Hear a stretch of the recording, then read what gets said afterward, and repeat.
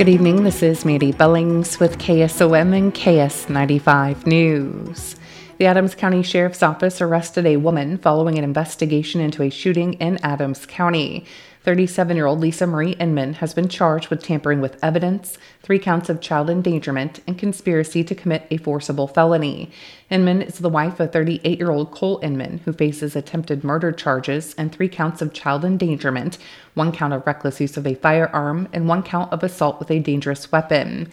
The Adams County Sheriff's Office says the incident happened on Friday, October 27th at Highway 148 and 130th Street. Cole Inman was going after some teenagers after he thought they were on his property the night before. Law enforcement saw Inman grab his firearm and shoot multiple times toward them. The criminal complaint says Inman's wife and 4 kids were in the truck during the incident. Both Lisa Marie Inman and Cole Inman are out on bond. A Lennox man faces charges following a single-vehicle accident in Adams County. The Adams County Sheriff's Office responded to the crash at around 9 a.m. on Sunday near Highway 34 and Willow Avenue. Deputies found a 2013 black Dodge Dart in the westbound ditch. The driver, later identified as 18-year-old Jesus Ramirez of Lennox, suffered minor injuries. Witnesses stated the vehicle was traveling at a high rate of speed, passing cars in no passing zones, and eventually lost control, rolled at least twice, and came to rest on its wheels. Authorities charged Ramirez with OWI first offense, reckless driving, and operating a vehicle without a license. A former United States Senator from Arizona says she was sexually assaulted while on a run near the Missouri River. Martha McSally says in an Instagram video, a man came up behind her and bear hugged her, molesting her until she fought him off. She then says she chased after the man, swearing at him until he hid in the bush. She called the Council Bluffs Police Department, but they say she lost sight of the attacker before they arrived. A search conducted by police did not find the man. The Audubon County Board of Supervisors is sending a setback proposal to the Planning and Zoning Commission regarding the wind turbine project in Audubon County. Supervisors Chairman Doug Sorensen says they received a request to increase the setback to 1,500 feet from any property line. The board pretty well killed that, right off the bat, because it would just kill any wind project. 1,500 foot from a property line would basically exclude anything, even 160 acres you couldn't build a turbine on if your neighbors didn't want it. So, and we don't want to be so anti-business. It's such an anti-business climate in Audubon County that we can't even entertain, a wind project. Doug Sorensen suggested, and the other board members agreed to send a proposal of a 1,750 feet setback from any non-participant's residence. We have to kind of thread the needle and figure out what is best for all parties, I guess. So I propose that we just, rather than look at all wind turbines and property lines, I said, why don't we go to 1,750 feet from any non-participant's residence? And that would give an extra 500 feet to any non-participant. The Apex people thought, well, that probably won't kill the deal. They were going to look at it, see how harshly that would affect them, but I think that might be a go. And anyway, that would be something we would just propose to the Planning and Zoning Board, and they would have to review it and before it went any further. So the plan is to build between 70 and 100 wind turbines in Audubon County. The project extends west of Brayton to the Shelby County line. Apex officials recently reported landowner interest is around 18,000 acres. Atlantic School Superintendent Dr. Beth Johnson provided the school board with district enrollment data at their meeting Wednesday evening.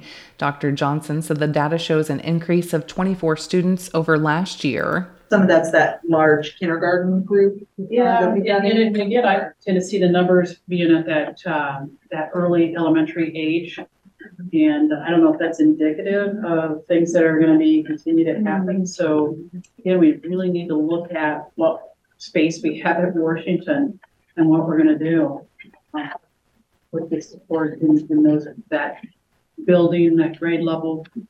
Again, our ELL student population is again increasing from the previous year.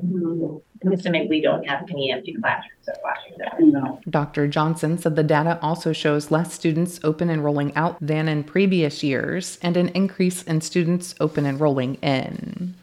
The Atlantic Area Chamber Ambassadors hosted a ribbon cutting this morning for the new playground at Washington Elementary School. The ambassadors were joined by Superintendent Dr. Beth Johnson, school board members, Washington Elementary students, and staff. I know that, you're taking time out of your busy day to come and spend time at the school, but it's important for the kids to see other adults that are celebrating a special moment for the school district. And when you think about it, what do? We go to work every day, and it's really about our kids, right? And if your kids are little or big, community is all about what we do for our kids. So I appreciate that, and I hope you had fun being part of our fun and our chaos, but that's a normal day of school. School Board President Laura McLean said as they talked about the different needs and where they needed to invest, a new playground was seen as a significant need by parents, students, teachers, and the community. Started to look into. I think anyone who pays attention to our board meetings would know the sticker shock we had when we started pricing, how much is a playground? And finding out we were talking hundreds and hundreds of thousands of dollars. But we thought about it and figured out that it was a worthwhile investment, something we were going to be able to go forward with. There was a ton of excitement from our teachers.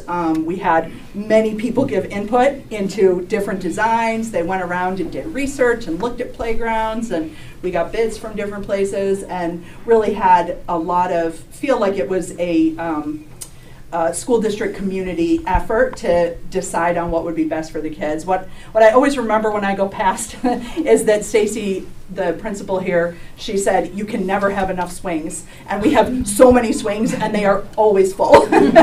So I really appreciated that. School Board Vice President Christy Pellett said the parent-teacher organization was instrumental in getting this started. They wanted to fundraise and research grants and do something to initiate the project. And then when you really get into researching, you realize, okay, this is a lot larger than a simple, put a bucket out and collect money at games for a playground. So it needed to be an investment by our board.